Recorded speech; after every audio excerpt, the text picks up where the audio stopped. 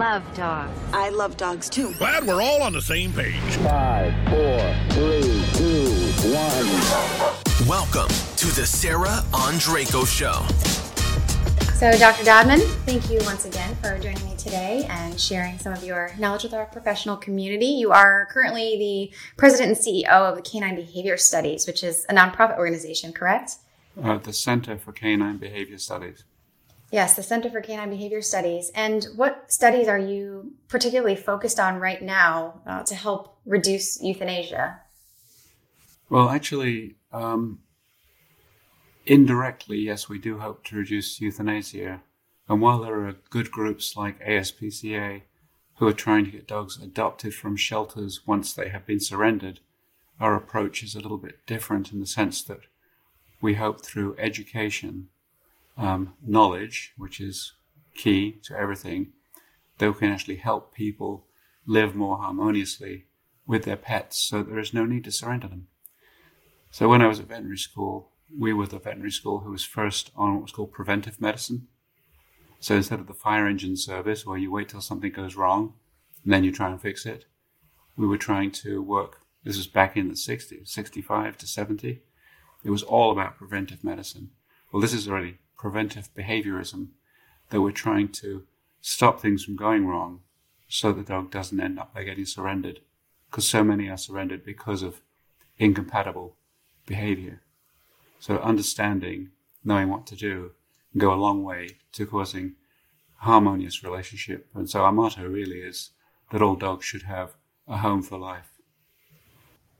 I couldn't agree more. And behavior is definitely one of the top reasons that dogs are surrendered to shelters and or turned over to their veterinarians for euthanasia, rehomed.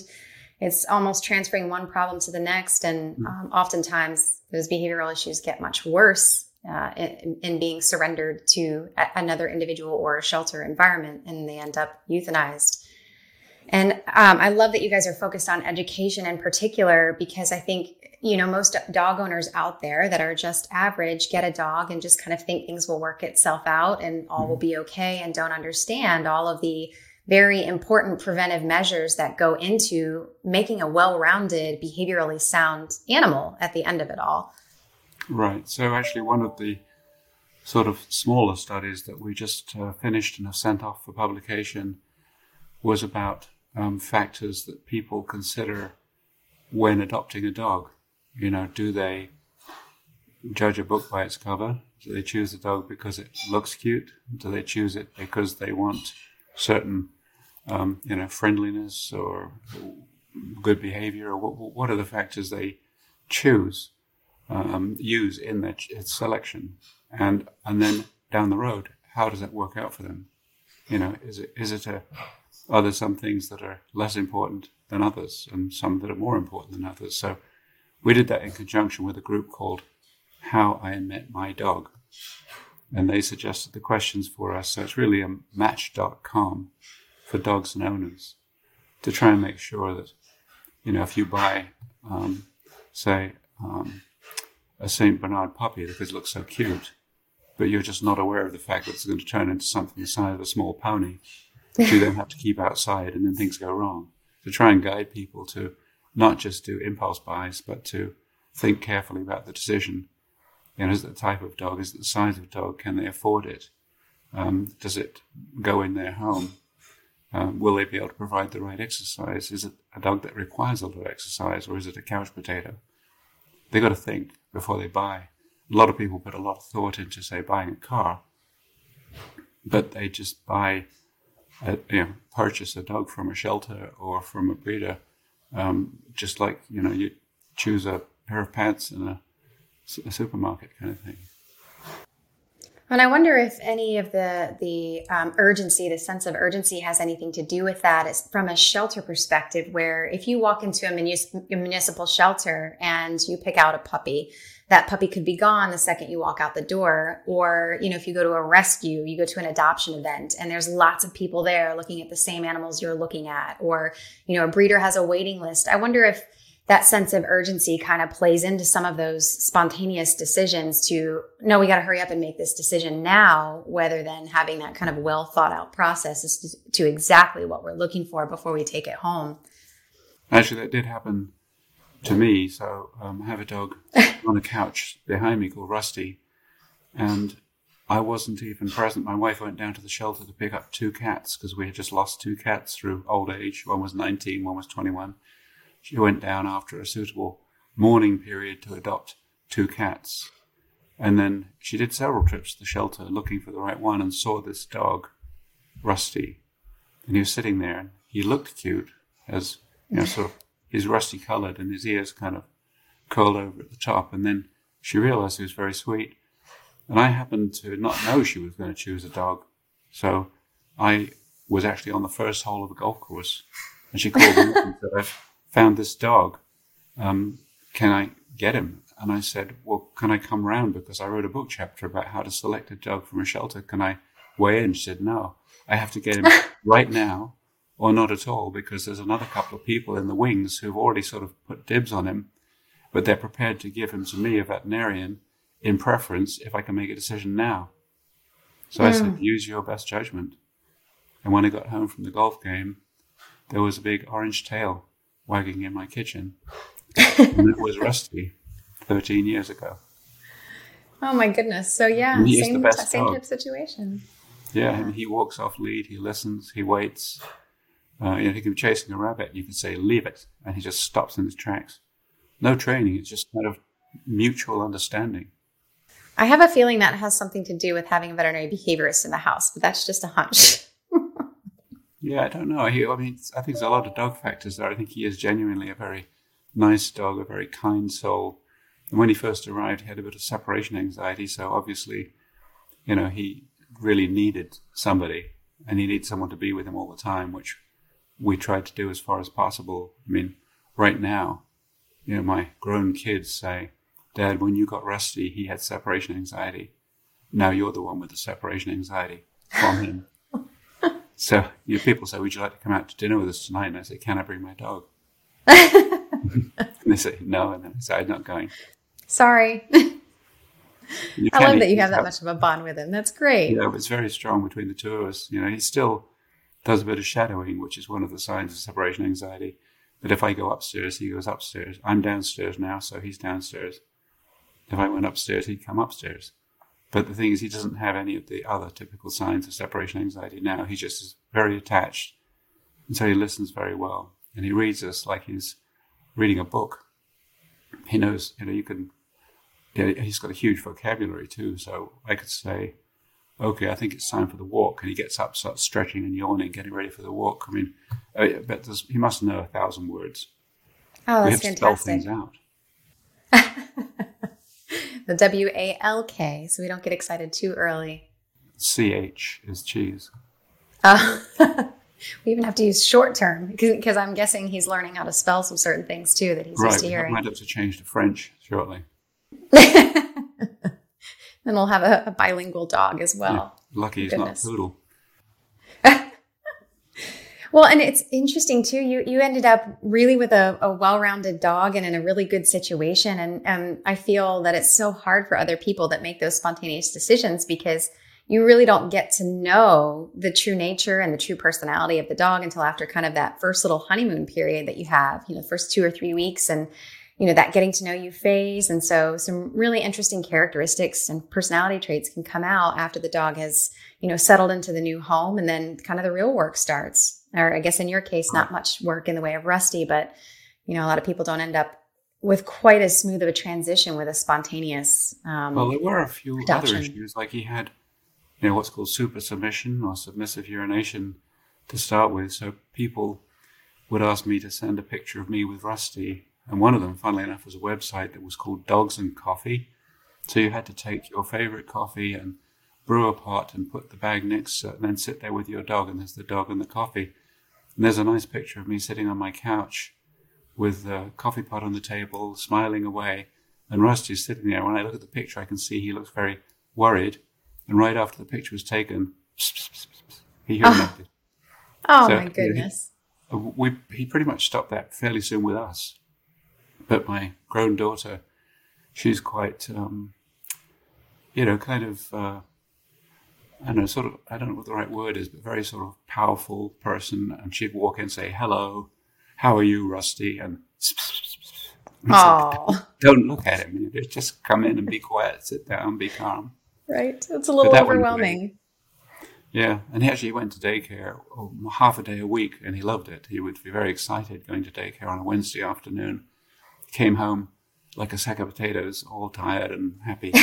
But then one day they said, I'm afraid he urinated on another dog, and if he does that again, he's going to be thrown out. Oh, they had no idea who I was. They just said, we suggest you seek the help of a trainer. And I said, okay. And then I did nothing. I took him back, and then he did it the second time, and he was thrown out for good. So he's a daycare dropout. Oh, for urination. On other dogs. Then they have to give him a bath before they can give him back to their owner. The owners probably liked that. That was probably a good thing. It wasn't so good when you did it on them. Yeah. They'd walk up and pee on them too. I said, oh my God, I think he's urinated on me. I said, oh, I'm sorry.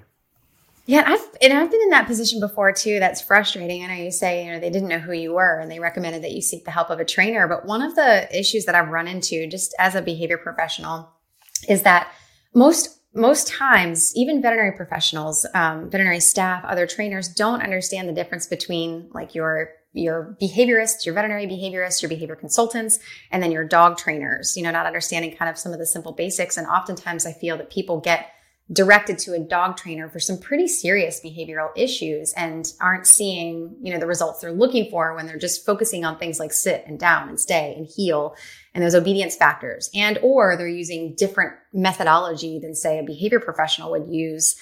So that can be really, really difficult, but I feel like that's a huge educational piece too. And I saw some of this on your website about pushing out information in regard to what behaviorists actually are, who they are, what their educational makeup is. And I wrote an article about this last year that I had some peers review, a couple of board certified veterinary behaviorists, but also some trainers and behavior professionals, because I feel like oftentimes we are not, as a whole, directing people to the right professional to tackle the problem that they're having with their animal, which obviously ends up in further frustration and that likelihood for euthanasia or surrender to a shelter. Do you find that to be the case? It's definitely a place for all the different types of professionals. And, in human medicine, you might have at one level the family counselor. If there are things that aren't going quite right and you need some direction. And I think of trainers being more like counselors that, help people understand their dog and get them to do the right thing. And then the next level up for humans is a psychologist, that if things are really a little bit off kilter, it's not just a normal family problem. You go see a psychologist, and that would be people like the certified applied animal behaviorists. And then if things are still out of control, or if you need medicine, or if there might be a veterinary problem that's underlying, or you suspect there might be, then you go to see a veterinary behaviorist, who is the human equivalent would be a psychiatrist. But you don't go to see a psychiatrist for a dog jumping up. Right. You go to the family counselor or the trainer. But some of the problems that are regarded as quite common and maybe easy fixes, like separation anxiety, they're really not easy fixes. And there are trainers who've written books about resolving separation anxiety, but it's a very challenging condition even for a veterinary behaviorist. Yeah, I agree. And you've dealt with that with your own dog, with Rusty too. And separation anxiety, I know, is one of those things that you've focused on in the past. And I'd love to pick your brain a little bit about it. Because I do see that as something that needs to be kind of on the behavior professional spectrum. I know a lot of dog trainers do kind of dip into behavior and work with owners that have those problems, but I feel like it's such a deep-rooted behavior oftentimes. And obviously these are individual cases. We look at every dog as an individual. But just in your experience with some of the research that you've done, what are some of the common mistakes that you see people giving advice to owners with dogs that are suffering from an isolation issue or a separation related problem in particular? Well, there's all kinds of people out there giving advice, and some of the just really terrible advice is to punish the dog for bratty behavior. And that was written up in a book by now deceased Mr. Kohler. he wrote a book called The Kohler Way. I think the book's been as like Koehler. I wouldn't advise anyone to buy it. Don't read it.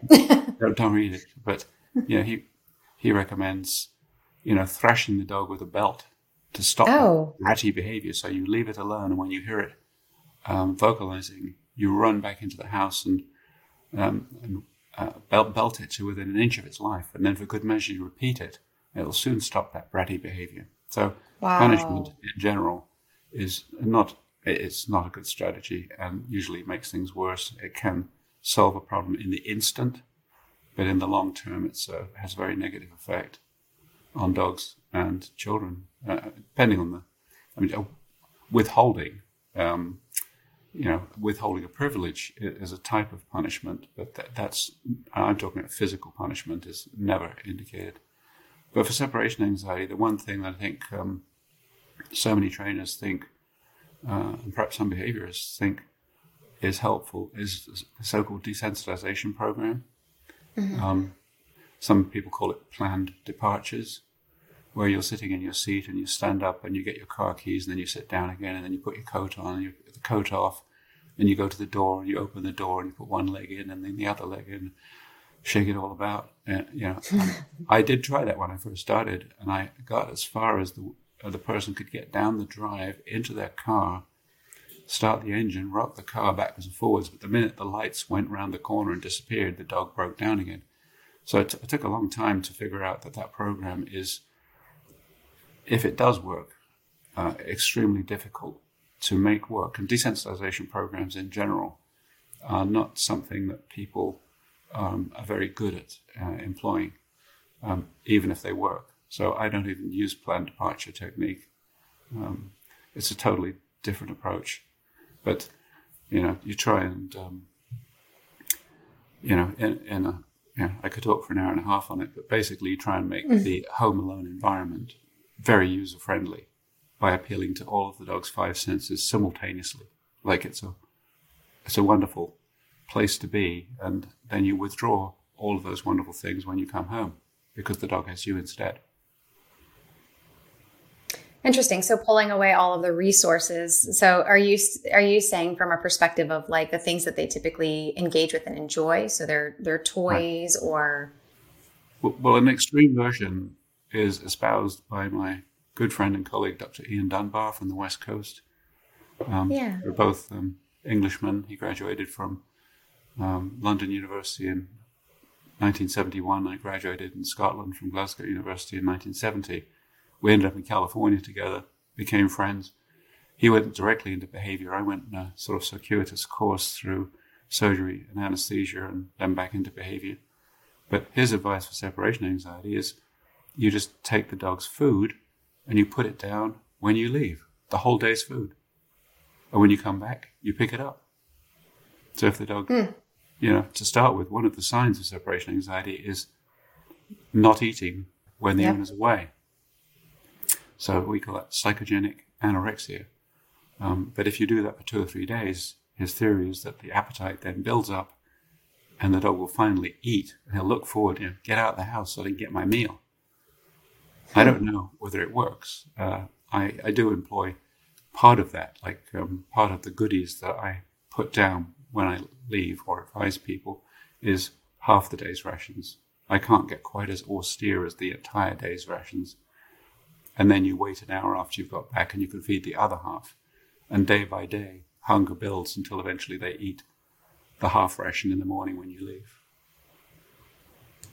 Yeah, I could see incorporating a half ration. A lot of the clients that I work with, I incorporate a portion of their food throughout the day, especially with problems like separation related problems, to where they can utilize the food in different settings to build comfort and security or build positivity with confinement in a specific area, whether it's a crate or whether it's behind a baby gate.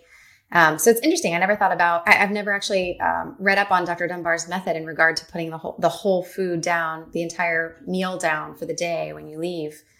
I don't know if he's written about it, but he definitely, we've talked together to, groups of, 100, 150 trainers all at the same time. And we called it our dog and pony show. And I've definitely heard him say it in those meetings, which were filmed. And I think are available somewhere. I can't remember the name of the filming company now, but there were all of our lectures together were videotaped and are around somewhere. Oh, excellent. But another thing is that people, everybody knows about the statutory, hollow bone toy which you stuff with cream cheese or something, and sometimes you can freeze it to make it last longer. So they're all appealing to appetite. There's food puzzles, there's this, that, and the other. But since the dog's primary sense is smell, we use a lot of unusual odors which can be rotated around. Things like hunting lure, essence of quail, pheasant, deer, rabbit, fox, on a rag or something, so that the dog's actually got something really super interesting to appeal to his enormous sense of smell. I mean, we have 12 million smell receptors in our nose. The dog has, well, I've heard accounts going as high as 4 billion in a scent hound. Wow. But an average figure might be 800 million to our 12 million. So you can tell that is their primary sense. And that is something which, they spend a lot of the day sniffing and learning about their environment. And you can use the sense of smell to make the environment more interesting, as well as the food, as well as the toys and the chew toys and the puzzle toys. But then you also need visual stimulation, a room with a view, for example, with a bird feeder outside, and then you get squirrels going up and down the bird feeder. And you can use sound, and there's bioacoustic music, which is entrained into biological rhythms, most notoriously through a dog's ear. Yes. Is one of the tapes you can buy. But to combine them all, visual and sound, dog TV is very good for some dogs. You can put that on when you're away, and it's TV for dogs.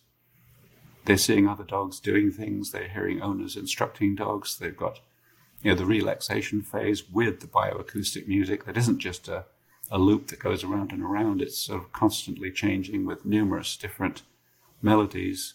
So you've got the sound in the relaxation phase. You've got the entertainment phase with, balls running around on the screen and people running and chasing and lots of interesting noises. And then you've got actually an educational phase that they call exposure, where we did a study for Dog TV on that and found that a lot of people did find that very helpful for dogs home alone in general. But I'm talking in particular about separation anxiety. Interesting. So we just started a research project to see if we could separate out specific auditory and visual cues as potentially being therapeutic for dogs with separation-related problems or separation anxiety. And the idea being giving them kind of that view, that natural view, and pulling out some of the colors on the spectrum to kind of make it pop and hope the dogs would be more likely to see the TV or the view that was up.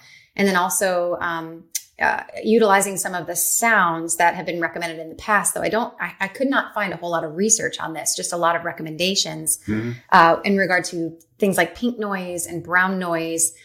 So we've put those things together and then kind of pieced them apart to see what the dogs may be responsive to, what may help, what may not.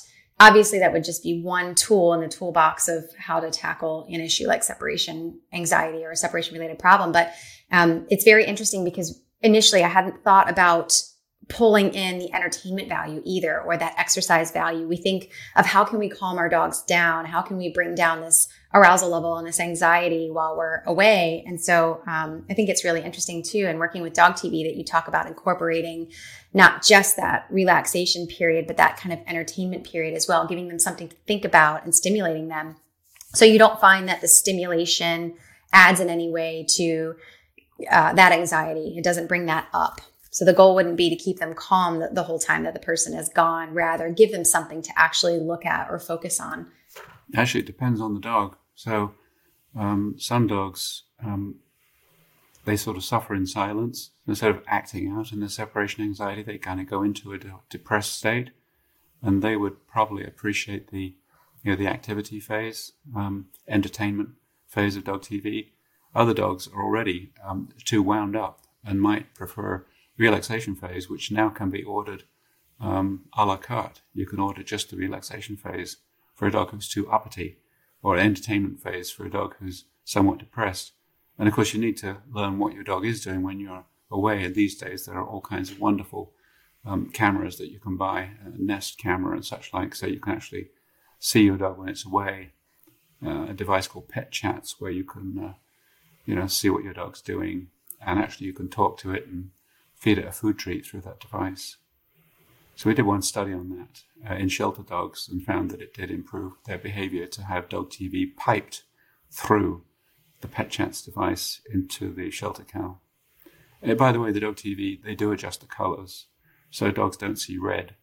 So when you look at dog TV, you'll find it looks a bit odd to a human eye because it's not designed for the human eye, it's designed for the dog eye.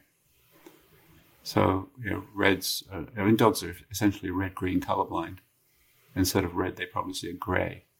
So toy makers who have toys in red, they're only making them red to appeal to the person who's buying the toy. It's not actually going to appeal much to the dog. Yeah, I'd be interested to see what your thoughts are on the kind of color hue that we put to the research videos. We really tried to pull the blues and yellows and kind of make those pop and dull the others to see if that would have any effect or have any difference based on that kind of spectrum that they see. So I'd be interested to see what you think about the way that we chose to pull those hues out, and if you think that is really kind of would stand out more to them. On the Dog TV website, they do have an example of, just how a dog sees, because they pull the reds out and you can see the sort of washed out image, and then you can see their enhanced image as to what the dog sees when he's watching Dog TV. So there's a lot of science behind Dog TV. I was working with a guy called Ron Levy in the early days. I was one of the sort of 3 people with the boots on the ground when that first started out. And, Ron did a huge amount of research, probably about 60 scientific papers about how dogs see and how dogs hear and, what really turns them on. And everything that possibly could be incorporated, cameras at dog level so that the world is seen through the dog's eyes, what dogs enjoy. And they enjoy seeing other dogs. The work started actually with monkeys that were being shot up into space, and NASA found out they prefer seeing screens with other monkeys and jungle scenes. So dogs, by inference, prefer seeing people who they interact with, other dogs, and maybe, parks and fields, and maybe even some urban scenes. Places they normally go. Mm.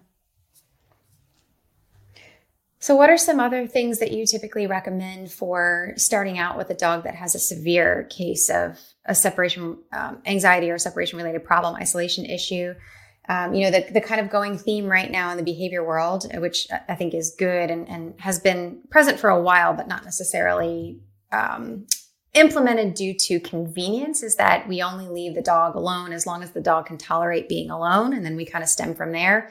But what are some things that you typically start with right off the bat for dogs that have more severe cases? So we're seeing lots of heavy destruction, that vocalization, inappropriate elimination in the house, some of those really top indicators and factors that a dog is really suffering.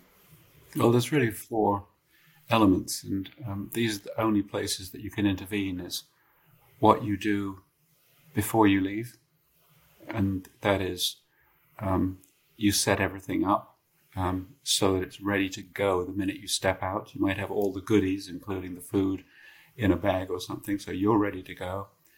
As you go to leave, you place all the things around the place, maybe hide a few treats under cushions and this, that, and the other. Make sure the curtains are drawn, put on the TV. And as you leave, some people say ignore the dog. I think that's very rude. But you don't want to make a fuss, Right. But you can say, see you, Rusty. I'm off to the shops. I'll be back soon. Take care. But it's got to be matter of fact. And then you step out. And of course now, part 2, that was the leaving. Part 2 is the away.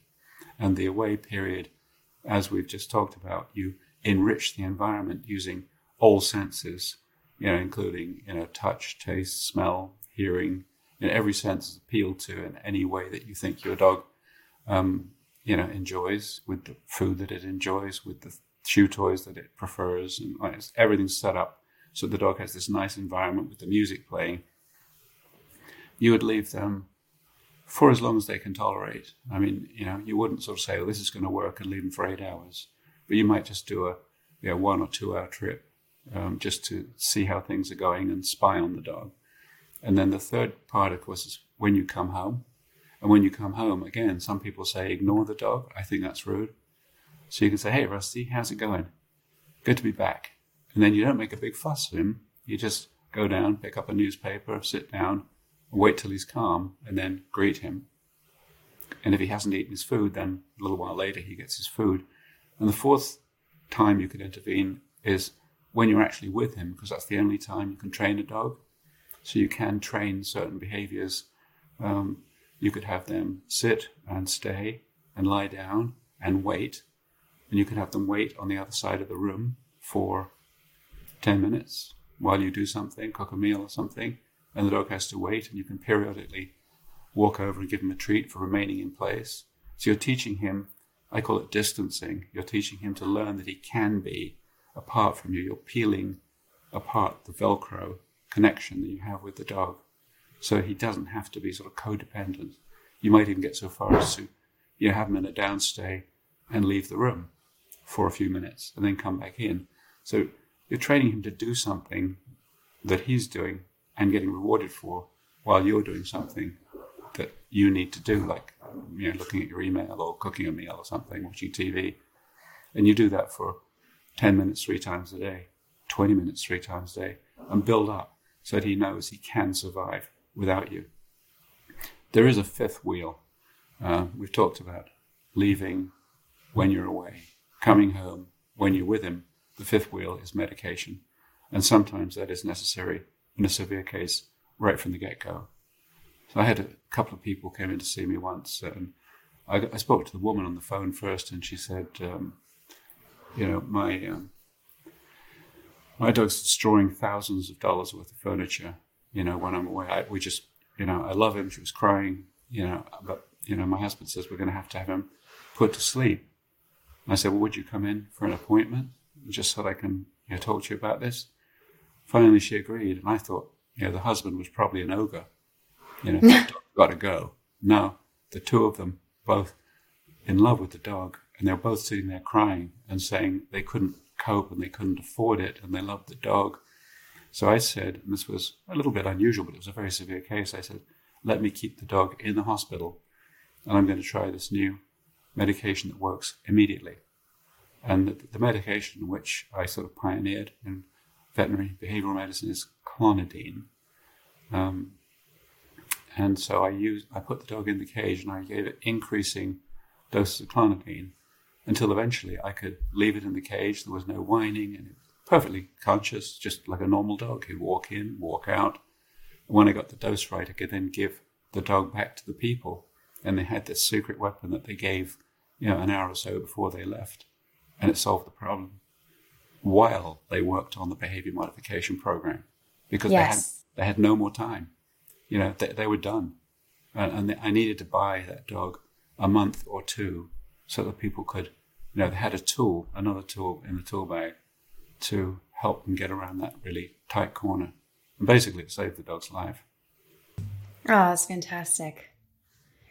Yeah, and I just feel people don't know where to turn or what to do. So it's wonderful that they at least gave you that option to say, listen, I can do something about this, and let me at least try and see what we can do to potentially solve this issue, so you don't have to part with a family member that you absolutely love and adore. There are definitely options out there. And like you mentioned before too, working with a separation related problem, the behavior modification part of it, at least, is not easy. It might be simple. It might be easy to outline, your checklists, what to do, what not to do, that sort of thing. But it takes a lot of patience and persistence. And oftentimes people are already at the end of their rope when they come to find that, I can work with a veterinary behaviorist or a behavior professional, or somebody can help me. They're in tears, and they have no idea what to do or where to turn. And through that exasperation, they've, come to find you or another professional to try to help them. And so that can be pretty difficult. In terms of medication, you mentioned clonidine as what you kind of went to as your go-to for that dog in particular, but is that still kind of the case? Is that one of those things that's one of your go-tos? And What other medications do you typically look at when it comes to each individual dog with a separation-related problem as a potential to help them through that behavior modification piece? Well, there's no one size fits all. Every dog's an individual. The brain is still a complicated place, and a drug that works perfectly well in one dog might not work in another one. But typically, the drugs that increase serotonin in the brain, the so-called antidepressants, are now more commonly referred to as mood stabilizers. Drugs like Prozac, Zoloft, Paxil, they take a time to work. Sometimes a month, sometimes 2 months. Sometimes there are side effects at the beginning, like reduction of appetite, which is not what you want with separation anxiety. But sometimes it doesn't happen, and sometimes you can back off on the dose for a while, and they can become tolerant to it. And sometimes they act a bit logy or tired for a week or so, or not. Sometimes there's some dogs have no side effects at all. And then you've got a dog with a high serotonin level. Serotonin builds confidence. It's higher, for example, in army officers than enlisted men. It's confidence and serotonin go hand in glove. So you build the dog's confidence internally, but it's not a panacea. There are drugs, of course, on the market. There was the Eli Lilly version of Prozac called Reconcile. Mm-hmm. I think that's still available. Yep. And that has proper dosing indications on it. And then there was the Novartis drug, Clomicalm, which is not actually a selective serotonin reuptake inhibitor, but I would call it a preferential serotonin reuptake inhibitor. So either of those or any of those are good as what I would call background. They'll add a certain percentage of success, but they won't necessarily solve the problem. So you sometimes need another medication too. And that medication could be, in the short term, perhaps a benzodiazepine drug in the Valium family. Typically, I would use alprazolam, which is a trade name Xanax. But then I got more fond of my own discovery of clonidine. And myself and my resident at the time, Dr. Ogata, who's head of the behavior program at Purdue right now, her and I published a paper. If people went onto googlescholar.com and looked up Dodman, Ogata, O-G-A-T-A, and clonidine, C-L-O-N-I-D-I-N-E, they'd see that paper. And we used it to treat fear aggression. We used it to treat separation anxiety. We use it to treat thunderstorm phobia, and it worked in all of those conditions. So sometimes you need your background drug, and then you need your immediate front-end drug to control things right from the get-go, particularly for people who are desperate. But nowadays, I thought it was a kind of somewhat retrograde step, but a drug called trazodone became very trendy. It was introduced by a friend of mine, Dr. Barbara Sherman. NC State. NC State. I think she's retired now, but she's a wonderful person. But I think she was married to a psychiatrist, and he said, why don't you try trazodone in some of these dogs? Well, it's a real old clunker medication, and she used it as a supplement in dogs with fear-based conditions like separation anxiety, who were on a serotonin drug like Prozac and who weren't responding, as well as one would like. And when it was used as an add-on treatment, the paper showed that you got additional improvement with trazodone. So trazodone somehow took off, and all vets are using it all over the place. Personally, I don't like it. It's defined as a hypnotic. Hypnotic means it puts you to sleep. And the only use I ever found for it was that, if you've got a dog who's having nightmares and can't get through the night, it's one drug in the tool of making a restful sleep. So if you use the right dose before bedtime, the dog can have a sleep through if there's some kind of issue where it's not sleeping at night. It can be used in that context, as can clonidine. But I didn't find much else use for it. My residents would come by one after the other and say, I've heard about trazodone. Can I try trazodone? Can I try it? And I say, knock yourself out. And they come to me after about 4 months and say, I don't think this thing's helping much at all. I go, that's what I thought. So I think it's got unnecessary tag of approval that everyone's sort of heard of it now. It's like a knee-jerk reaction. Oh, anxiety, trazodone, anxiety, trazodone. And I'm not saying it doesn't ever work. I just don't think it's one of the best medicines and not one I would reach for, first of all. Well, my question would be, I guess with any of the benzos, but trazodone in particular, is that the learning portion is so important in behavior modification that do you feel a drug like trazodone slows that down? Because I do feel like vets are primary care vets that are working with dogs with behavior issues prescribe trazodone a lot. A lot of the clients I work with, like I hear trazodone often.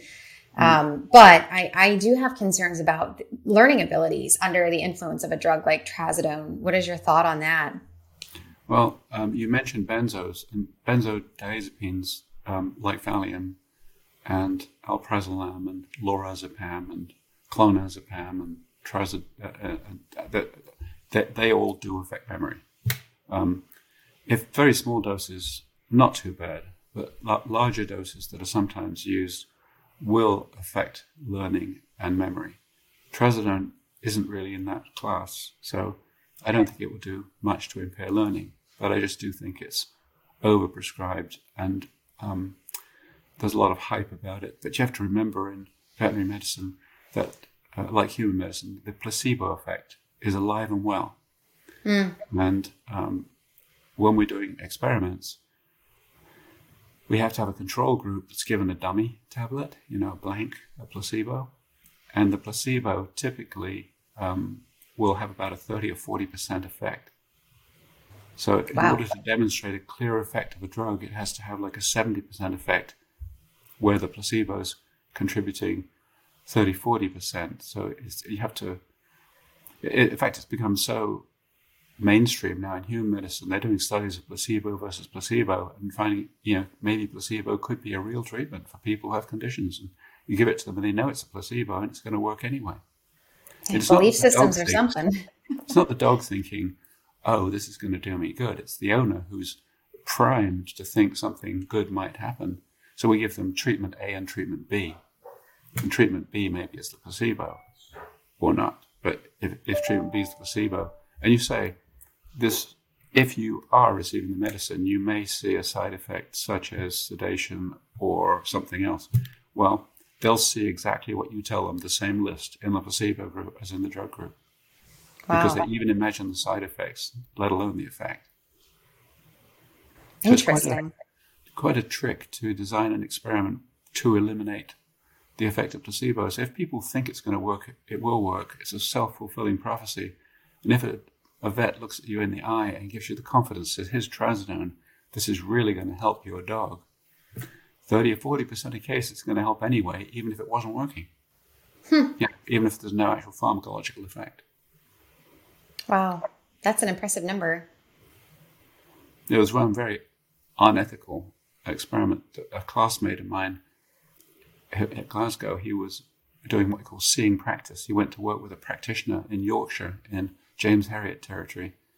And the practitioner, now passed away, Dr. Strayton, he said, I'm going to leave you in charge of this branch, which was not right in itself for a veterinary student. But then he said, I want you to switch out all the antibiotics for water.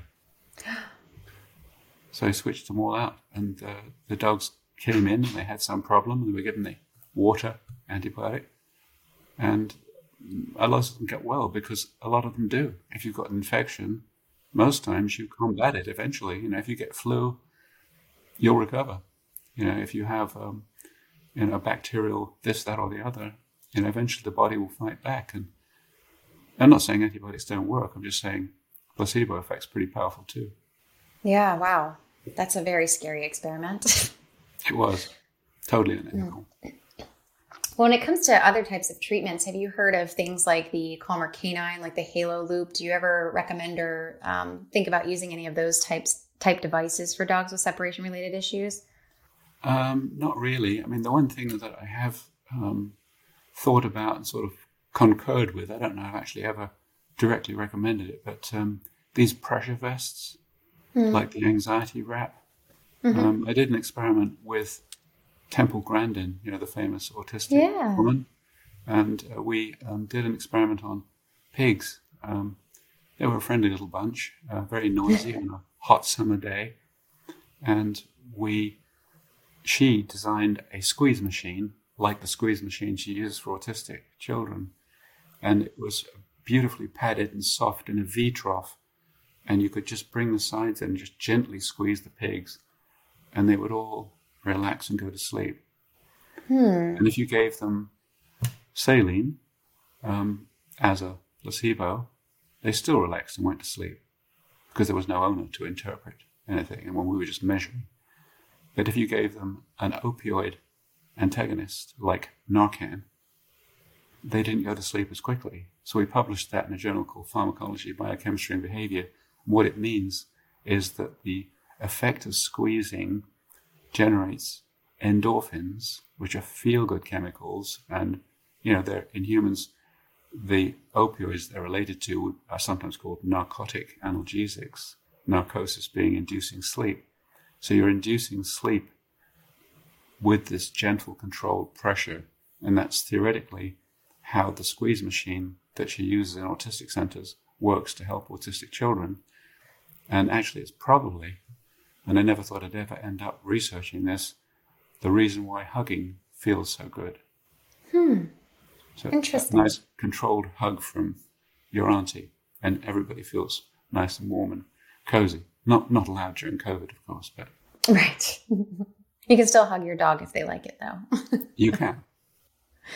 Well, and I wonder too if some of the reason that people who are trying some of the like the thunder shirts or the devices that you wrap your dog up in almost kind of burrito style, if it's not applying enough pressure, perhaps. I've had people say, "Oh yeah, I've put one on. I ordered one for my dog," but there's really no instruction necessarily. So I wonder if it's just kind of a lack of full compression as to why they're not seeing a result from that. If it doesn't create some kind of what Temple Grandin called lateral side pressure. If there's not pressure with a pressure vest, it's obviously not going to work. But on the other hand, if you do it too tight like a corset, you could actually inhibit the dog's ability to breathe. So the application requires common sense, but to apply enough pressure but not too much. So I used to like one called the Thunder Shirt that was redesigned. It used to be just an anti-static blanket kind of thing, and then with just ties underneath. But now they put Velcro on so you can actually fit it. And I'm not even sure it's available anymore. I think the inventor passed away and his sons took over. I think maybe, I don't know if the business is still going, but Thundershirt, it would protect against static in electricity in a thunderstorm, but also you could wrap it tight enough that it had the hugging effect. So we did an experiment on that, and it worked better than placebo. We had a placebo vest that didn't have the anti-static lining. And we did a study on the anxiety wrap. And of course, the Thunder Shirt basically works by the same mechanism and theoretically should work also, at least for the squeezing effect. But for thunderstorms, the Storm Defender had the extra capacity of having this layer of, I think it was mylar, conducting material inside, which protected the dog against static fields. Yeah, so not quite working the same as wrapping them up in a tight shirt or a blanket or even just applying that pressure. I guess that anti-static material, it plays an important role also. In thunderstorm phobia. Mm-hmm. But just right, for thunderstorms. We're talking about, it's just the pressure. So, and actually it explains why, going back or going to Africa, why women will swaddle their babies. They wrap them tightly and then they fall asleep. So it's swaddling. It's hugging, it's squeezing, it's lateral side pressure, it's endorphin releasing, it's calmness inducing. It's a good thing. So that kind of device I would use. But maybe some other tackle that could be applied that might help. But I think really it's trying to change the dog's perception. I think the training word that would be a psychology term would be counter conditioning. So the dog is conditioned to experience terror when you're leaving, and what you try and make it is leaving is pleasure and not misery. Right. Oh, good, I get to watch my favorite TV show. Oh, good, I get to see my favorite treat. Because when you come back, as well as this low-key greeting, hey, how are you doing, Rusty? You pick up all the goodies and the TV goes off. So it's all gone. So you're counter-conditioning. You're conditioning them that all these good things happen when you're away.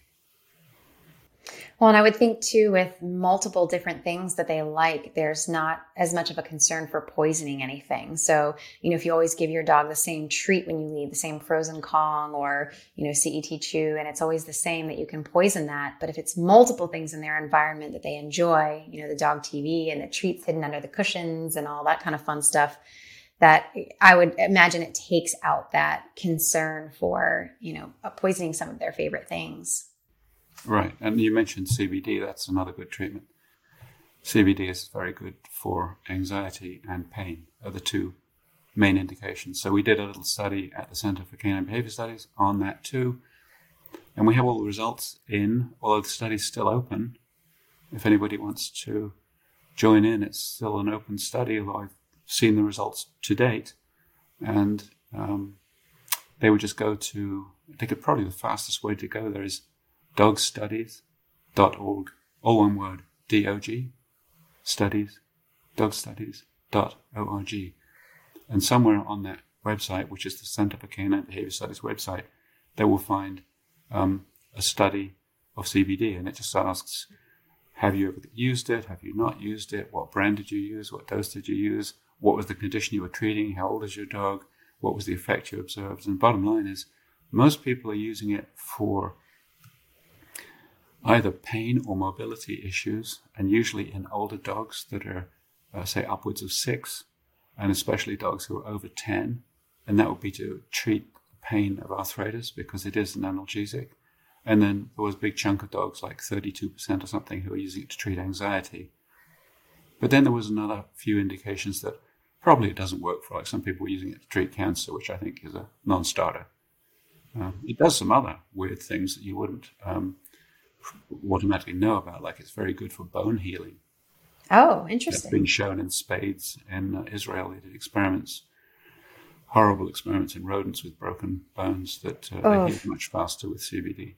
So CBD, but you've got to be very careful because the company that I trust most is called Elevet, E-L-L-E-V-E-T. And I happen to know that their product is it's 100% what it says it is. But when I talked to them, they said they'd analyzed all these other various brands that are out there. Some of them, although they say they contain CBD, they don't contain any at all. Really? And some of them don't contain what they say they contain. And even the ones that contain what they say they're going to contain have the wrong dosing instructions. Oh, so as a kind of trick question for Elevet, I said, so what dose do you recommend on your dogs? And they came out with a number of milligrams a number of times per day, which I happen to know is right. And so then I thought, well, I got the right product. It's the right dose. It's the right indications. I like this company. It's maybe not the only one, but it's the one that I know about for sure that is the real McCoy. Yeah, and you're the second veterinarian to recommend that company as well. I had Dr. Narda Robinson on. She's an integrative and holistic veterinarian, and she's also a medical doctor. And she has the same impression of Elevet as opposed to the other companies and organizations. That, and the one other thing that she had mentioned too is that the terpenes make a difference as well. So Sure. Do we have terpenes in the ingredients that are going to, increase anxiety because they're meant to kind of contribute to focus and kind of your in the morning waking up type terpenes, or the L-theanine and the chamomile and the lavender that kind of calm things down? Actually, Elevet contains CBDA as well as CBD. So it's got two different types. But, what we found in our study, which is ongoing, like I say, is that 50% of people found that it really did work for the indication and 50% said it didn't. I'm suspecting the ones who didn't, because they were using multiple different brands, used the wrong brand with the wrong amount and the wrong dosing instructions. Because if you give the right brand with the right composition and the right dosing instructions, you will see an effect, because it is anti-anxiety and it is it's analgesic. And the study, they've even done and paid for pretty elaborate studies, one at Cornell, looking at the pain of arthritis, I believe, in dogs with hip dysplasia, I think it was. Mm-hmm. And it was overseen by a veterinarian, and there was a placebo group, and it was very effective. I think 80% effective. Interesting. Which is pretty good success. It is. So and that's it's becoming a huge business as well. Yeah. The Green Revolution. The Green Revolution, that's right. Yeah, I'd love to pick your brain on that. The what? Making a lot of people a lot of green money too. That's right. And I only see it going up from here for sure. So, Well, it's almost side effect free. It's amazing. You know, there are some side effects, but at very high dosages. But yeah, I mean, I don't think there's ever been a death reported with any of the cannabinoids. yeah, which is fantastic because you don't hear about that in the usage of some of the psychopharmaceuticals or other medicines that we use on a regular basis. There's always some, some side effects, some deaths reported and things like that. So it's pretty impressive to use something and not see that at all.